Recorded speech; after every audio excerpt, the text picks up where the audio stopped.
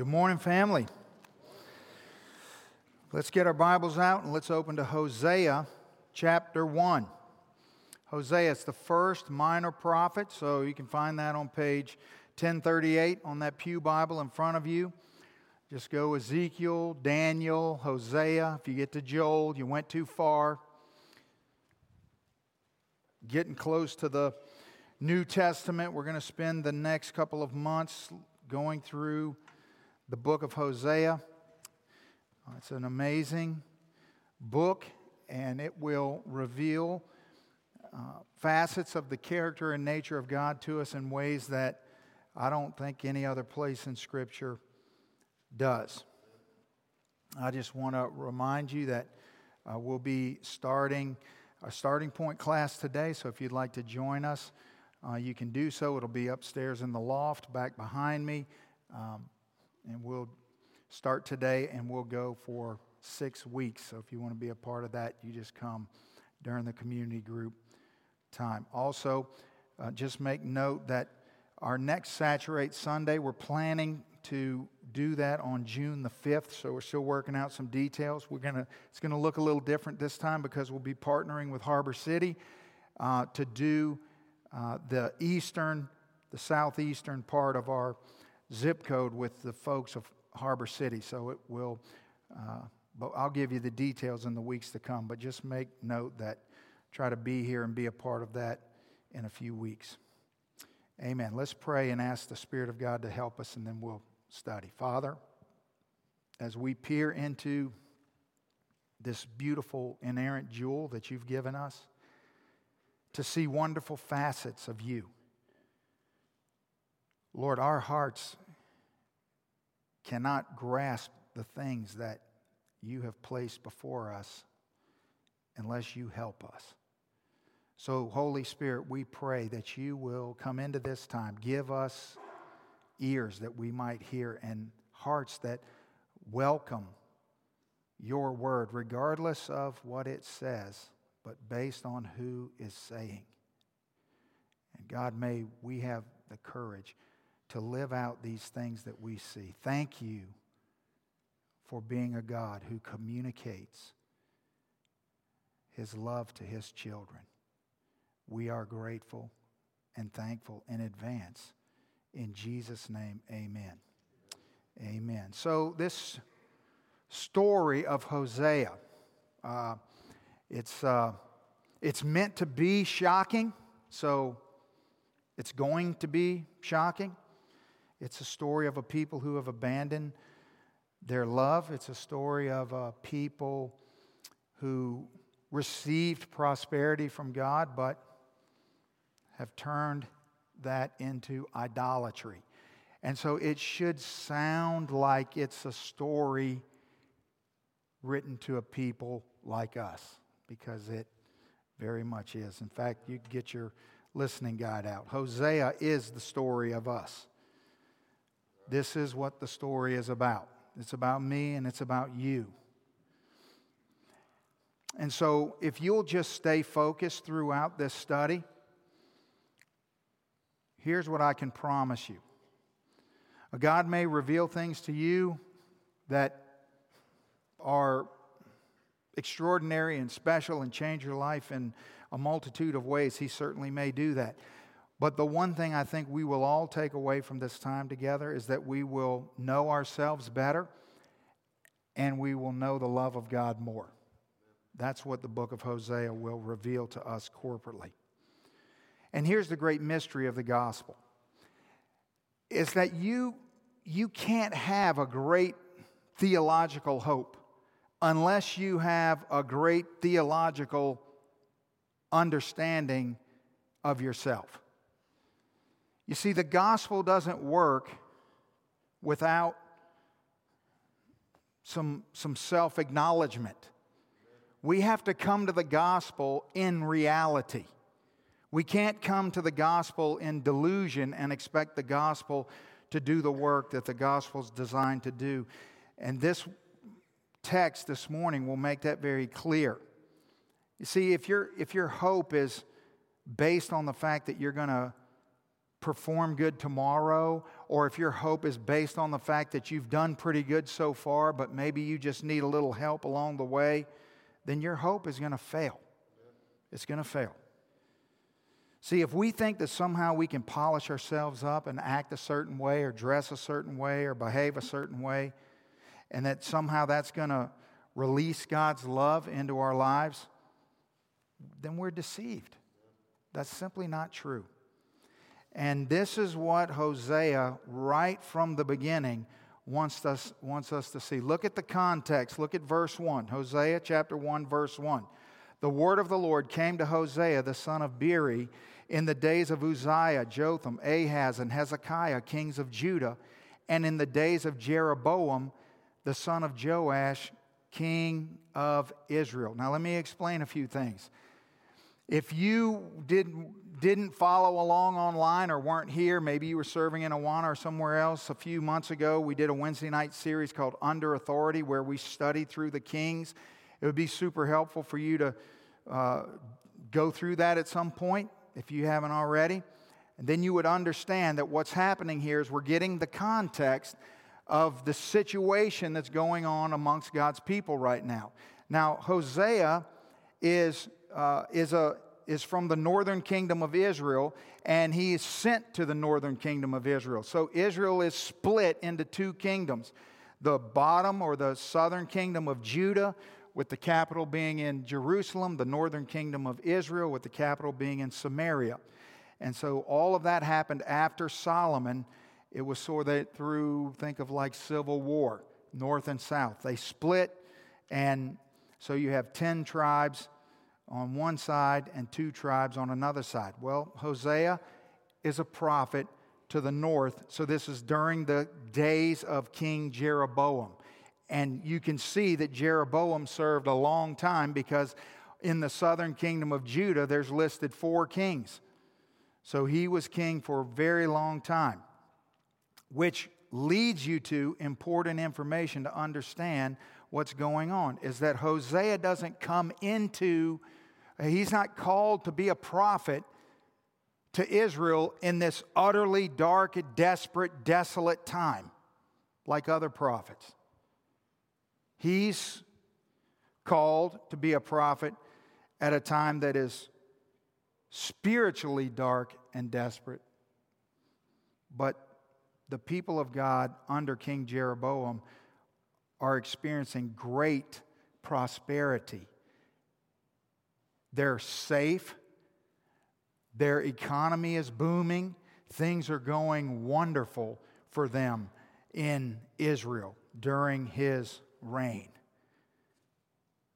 So what we need to understand is, what is the Bible telling us? Well, that we're entering into a situation where God's people are prosperous but unfaithful. So that teaches us something, that in the economy of God, prosperity can mean punishment. Now I hope that you understand this, because this is something that few people seem to grasp today in Western Christianity. You do not equate prosperity to God being pleased with activity. That's called pragmatism, and it is unbiblical, and it is a prosperity gospel.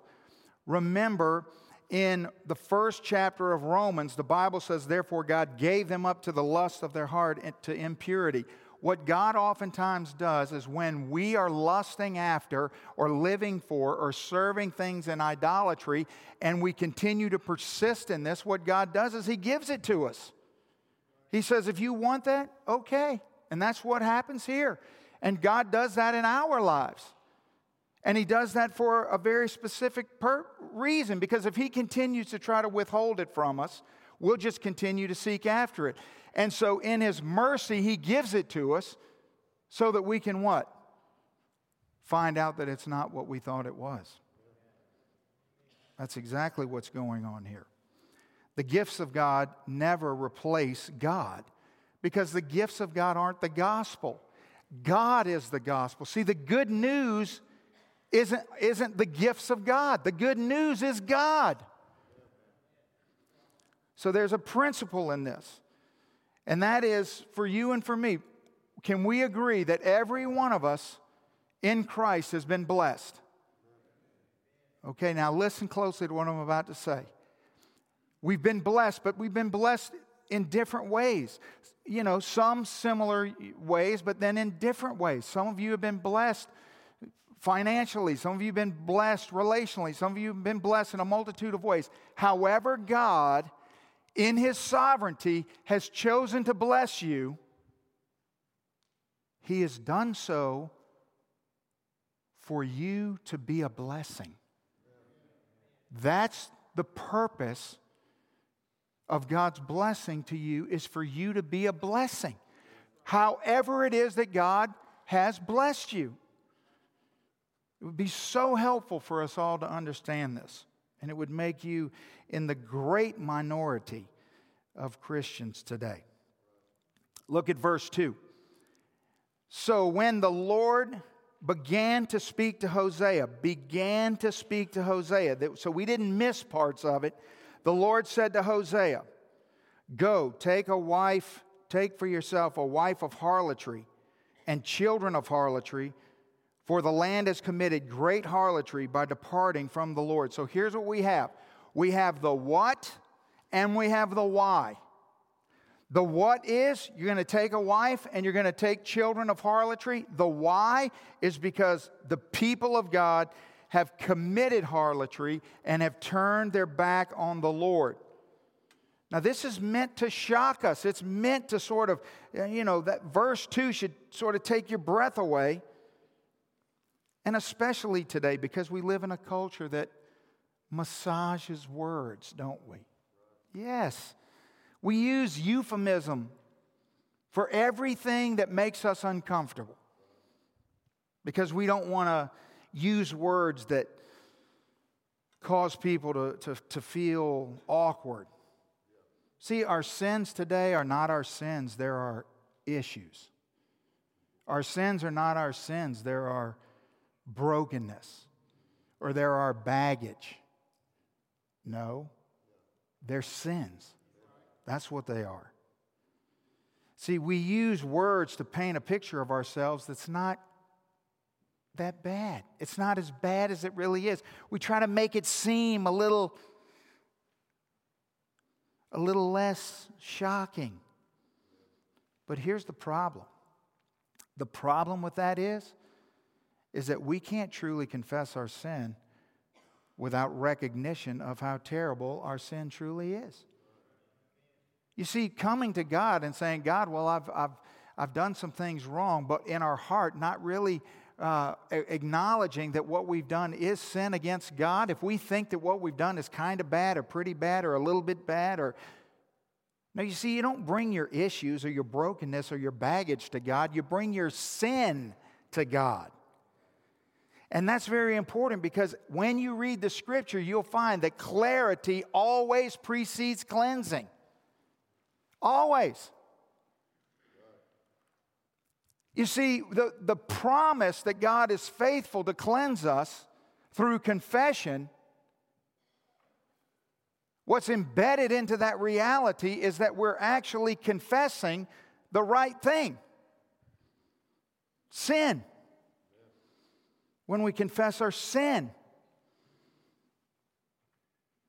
So clarity, we need clarity. So that's what God is doing here through Hosea. Look at verse 3. So he went and took Gomer, the daughter of Diblaim, and she conceived and bore him a son. And the Lord said to him, "Call his name Jezreel, for in a little while I will avenge the bloodshed of Jezreel on the house of Jehu, and bring an end to the kingdom of the house of Israel. It shall come to pass in that day that I will break the bow of Israel in the valley of Jezreel." Now, as soon as we get past the shocking reality of God calling a man of God to take a wife of harlotry and to have children of harlotry, then there's this shock of what God says next. Now, this doesn't shock us as much as it should, because we're just too far removed from the context. Believe me, anybody present, any Old Testament saint would be completely aghast at what God just said. You see, but let's just look at the first thing. Before we respond to what God said, let's look for just a second at what Hosea did. In other words, Hosea's response to God's crazy, bizarre, shocking command is crazy, bizarre, shocking obedience. He just did what God said. I mean, let's don't miss the fact that he obeyed. I mean, can we agree Hosea makes Jonah look junior varsity here? I mean, I'm just telling you, when Hosea met Jonah in heaven, Hosea's like, really? Go to Nineveh, you can't do that? The whole swallow by a fish thing? I mean, what a drama queen. I mean, Hosea, if anybody should have ran the other direction, it should have been Hosea.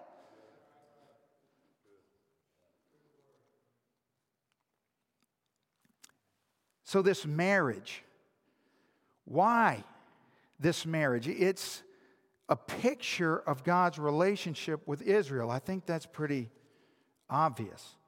But let's get some clarity on how exactly this works. Remember back in Deuteronomy chapter 7, here's what the Bible says. The Lord did not set his love on you, nor choose you because you were more in number than any other people, for you were the least of all peoples, but because the Lord loves you. So in other words, we need to remember how this thing started, how this relationship started. And so if this marriage is a picture of this relationship, then we need to understand this relationship. So now what this tells us is that Hosea didn't set his love upon Gomer because of what she did or how great or good she was or wasn't. No, he just chose to love her. Because it's a picture of a relationship between a God who just chose to love a people. Not based on how they performed. Not based on because they were worthy or deserved it or any other reason, right? And so these two things have to be clear. So what it's telling us is that Gomer is chosen and loved just like you and me. Yeah. That if we're asking the question of, well, who are we? Well, we're not Hosea. We're Gomer. And thank God my name's not Gomer. But he was a funny mechanic in an old-timey shop on a black and white show. All the young people are like, phew. All right. Call his name. This is what matters. Jezreel. Jezreel. Is that ringing a bell? Remember the extraordinarily wicked King Ahab and his amazingly wicked and depraved wife Jezebel? And that whole thing that we talked about when we walked through the life of Elijah, remember that? Well, remember that at the end of that story, Ahab decides that he wants a vineyard, but the vineyard is owned by a man named Naboth. And they go to Naboth and say, we want to buy your vineyard. And Naboth says, no, it's not for sale because this is my family land. This is my legacy. I've inherited and we're keeping it in the family and that's what we do and it's not for sale. And so Ahab goes back to the palace and pouts because he wants this vineyard. And so Jezebel decides she's going to take matters into her own hands.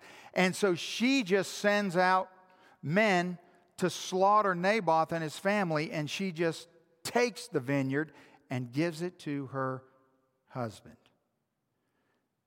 That vineyard was in Jezreel.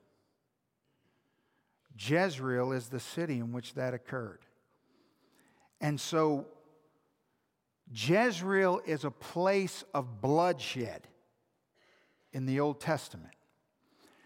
The way you could understand this is When God says call his name Jezreel, the only correlation that I could come up with to help you get this would be if God told us to name our child Auschwitz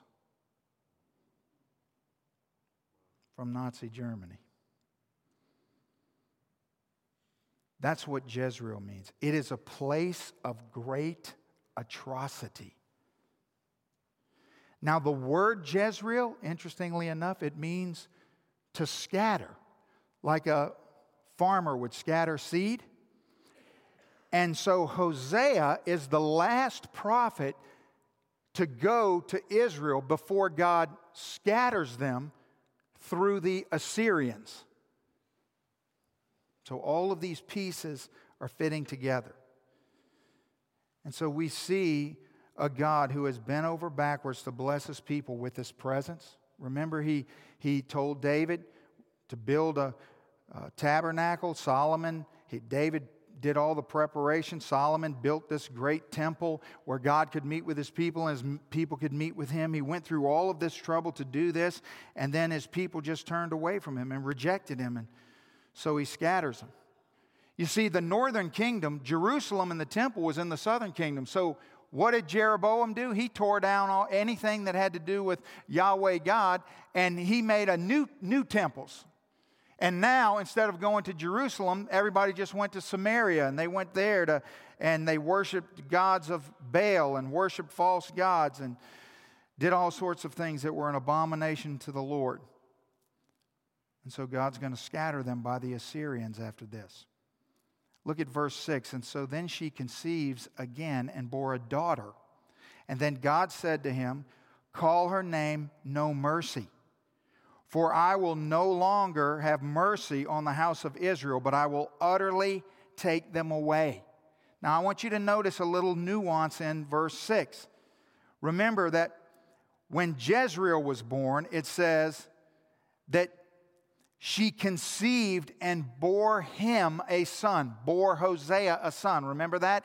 Now notice in verse 6, she just conceived and bore a daughter, and it's purposely ambiguous as to who the father is. You see, that's on purpose because she's a wife of harlotry. And so that's why there's a pronoun missing in verse 6 for a reason. And then God says in verse 7, yet I will have mercy on the house of Judah, will save them by the Lord their God, and will not save them by bow, nor by sword or battle, by horses or horsemen. Now, remember, we're talking about the northern kingdom. Now God tells them, he says, now I want you to name your child, your next child, No Mercy. And then he points out what he's going to do in the southern kingdom, not in the northern kingdom. He's telling the people in the northern kingdom, here's what I'm going to do in the south. I'm going to have mercy on them. Now, why is God doing this? Because God is pointing something very important out to us here. He's showing us that he's not the one who's changed. Because if verse 7 wasn't here, you would be tempted to think, well, wait a second. Maybe you thought this when we read verse 6. What do you mean, no mercy? Didn't you say that you would have mercy on your people, and now you're saying no mercy? And so God gives us verse 7 to understand God didn't change. He's still a God of mercy. He's saying it's not that I don't have mercy. He's saying I just don't have mercy for you. That's important to understand. He wants to be clear. Who's changed here in this relationship? Not me. You.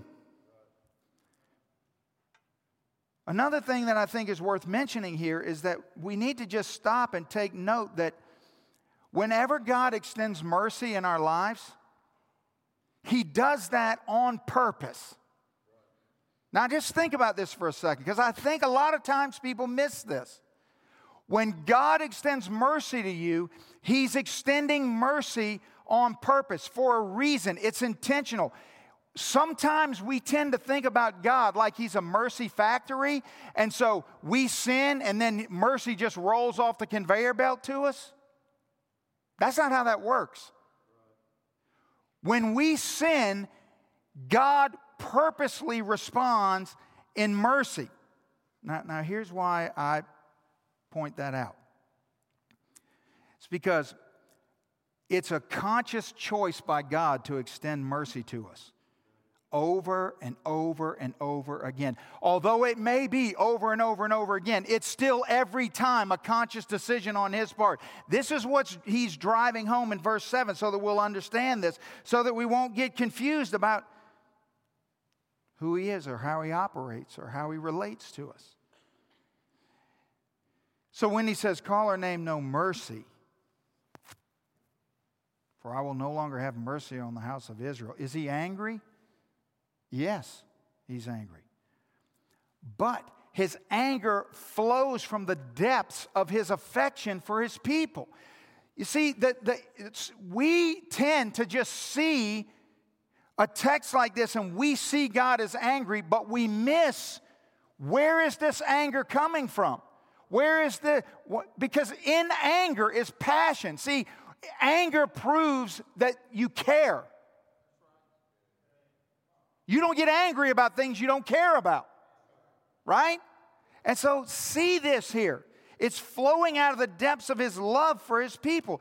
So He's saying, listen, I still am who I've always been. I still have mercy to give, just not for you. Verse 8, now when she had weaned no mercy, she conceived and bore a son. No pronoun. And God said, call his name not my people, for you are not my people, and I will not be your God. Whew.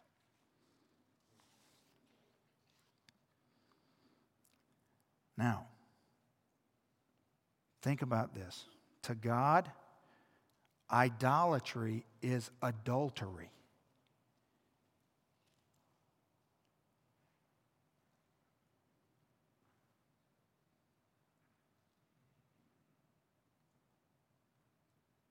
Let's think this through for a second. What does this tell us about the way God views His relationship to us? You see, it doesn't matter how you see idolatry. It matters how God sees idolatry. And the way God sees idolatry explains everything about the way God sees the relationship between us and Him. So He's the one who sees this as adultery, which is a fascinating reality. It's this window where we get to, you see, in the book of Hosea, what we're going to see over these weeks is it's like God opens up a window and allows us to look into His heart. This may be the most vulnerable book in the Bible for God. So He sees idolatry. Now remember, all of our sin, no matter what it is, in some form or fashion, is idolatry, right? And He sees idolatry as adultery. So here's what that means. At the root of all sin is twisted love. Twisted love.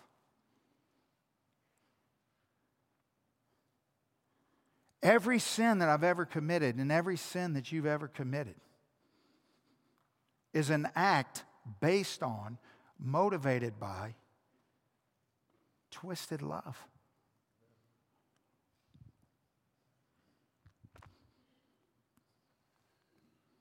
See, God has every right to damn us and to shame us or to divorce us. But He doesn't. What He does is He pursues us and He loves us and He changes us. But we have to understand that God's motivation in punishment is never punitive. I know I've probably said 5 things already that are literally, they're life-changing theological truths. And I like to spread those things out so I'm not bombing you at one time. But it's just in these first 11 verses. And that's another one. That all of these things should be on your handout so you can take them home and think about them. God's punishment is never punitive. God doesn't punish you to hurt you. God's motivation in punishment is to untwist our love. That's His motivation. So, ladies and gentlemen, understand that God loves you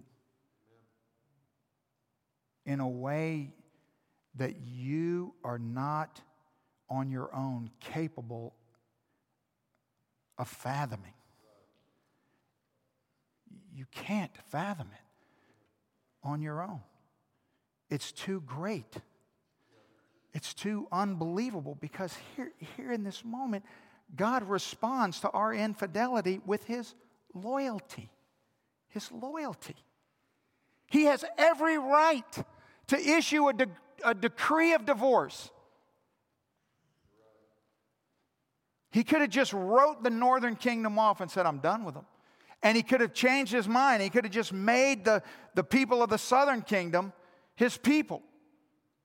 He could have done that. He had the right to do that. But He doesn't. And so verse 10, it's a whiplash verse. Yet the number of the children of Israel shall be as the sand of the sea, which cannot be measured or numbered. And it shall come to pass in the place where it was said to them, you are not my people, there it shall be said to them, you are sons of the living God. Now, you're going to have to look closely at verse 10 and think sharply for just a moment. Those are loaded words. Remember in Genesis 12, the Abrahamic covenant, when God comes to Abraham and establishes this plan that He's going to create a people, He's going to form a people. And there's 2 components to this. God comes to him and comes to Abraham and He says, I'm going to make a people that you can't number, that are going to span across the world, right? And I'm going to put them in a place, the promised land. So there's 2 things. There's a people and there's a place, right? That's the covenant that God makes. And God always keeps His promises. And they're not based on our deservedness, but on His faithfulness. And so out of a divorce, there's going to be an adoption. See, that's what He says in verse 10. The number of the children of Israel are going to be like the sand of the sea. Look, a people. And then notice what He says. In the place where Jezreel, it was said to them, you are not my people. A people and a place. There's going to be a restoration of a people. There's going to be a restoration of a people in a specific place. Verse 11, then the children of Judah and the children of Israel, so now we're back together, shall be gathered together and appoint for themselves one head, and they shall come up out of the land, for great will be the day of Jezreel. Chapter 2, verse 1, say to your brothers, my people, and to your sisters, mercy is shown. All right, let me explain this. So the divided kingdom is going to come under the headship of one. This is the one, capital O, who's been promised throughout the entirety of the Old Testament. He's the one that God said would come and crush the head of the serpent in the book of Genesis. This is the one that Isaiah prophesied would be the Prince of Peace, who would bring an end to the darkness and the death that had plagued the people of God. This is referencing the Lord Jesus. See, Jesus is the one who was born in the fullness of time to make right once and for all the reconciliation between man and God. And so what's happening here is that in the midst of this condemnation, in the midst of this pronouncement of judgment, then there's this whiplash where God spins it around and He shows how He's going to respond to our ingratitude and our unfaithfulness and our sinfulness. And He says that these people are going to come out of this place. See, to Jezreel, remember I said to scatter, like a farmer scatters seed. Well, look back at verse 10. You might want to underline, and they shall come up out of the land. Do you see that? It's very intentional what God says. Jezreel means to scatter because we thought it was to scatter by the Assyrians that scatter them after the prophet Hosea's ministry is done. But God says that's what you thought. But in actuality, because you thought that my judgment was punitive, but in actuality what's going on is God saying, yes, this Jezreel to scatter, yeah, He's going to scatter us so He can plant us so that we'll grow up in the places that He planted us all across the face of the earth and be a people that outnumbers the sand of the sea. See, what this is telling us is that He abandons us so that we can recognize our need for Him, and then He can come back to us and say that I am yours, and that we be willing. See, what He's saying is come home, wayward sons and daughters. Come home, away from your sin. I want to be your God, and you're to be my people. To which I say, well, I don't deserve it. I've done too much. I've gone too far. Remember in the book of Romans, chapter 5, God says, but where sin abounded, grace abounded much more. See, that's the way God operates.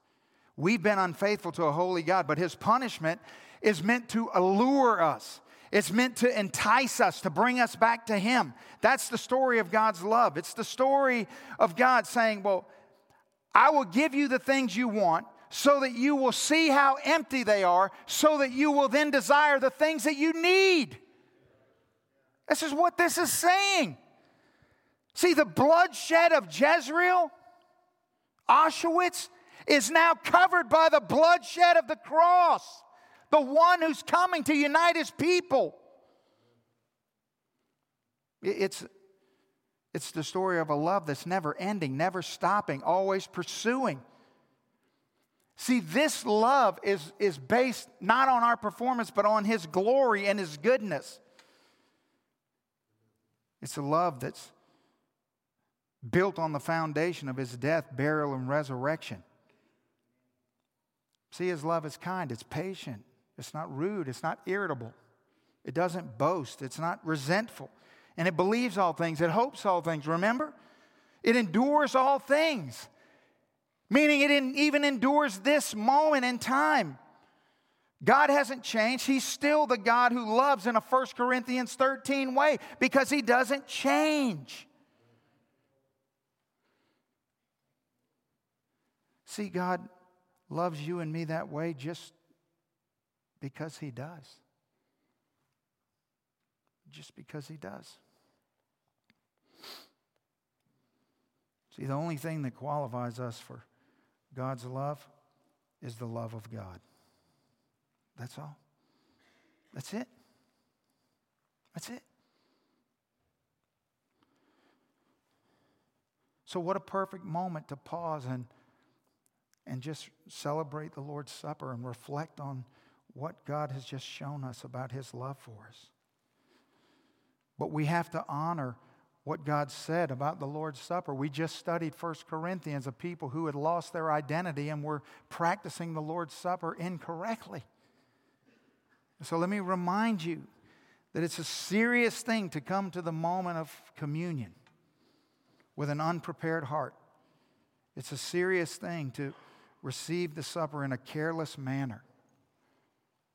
So what we're going to do is have a moment of invitation where you can pray where you are. You can come and kneel down at the altar and confess your sin to God. And let's be very clear that what we're confessing are not our mistakes, but our sin. That's what we're confessing. We're coming to God acknowledging that we're unworthy. And here's the thing, is that an unredeemed mind void of the Spirit of God can't understand this, because unredeemed people think that coming to God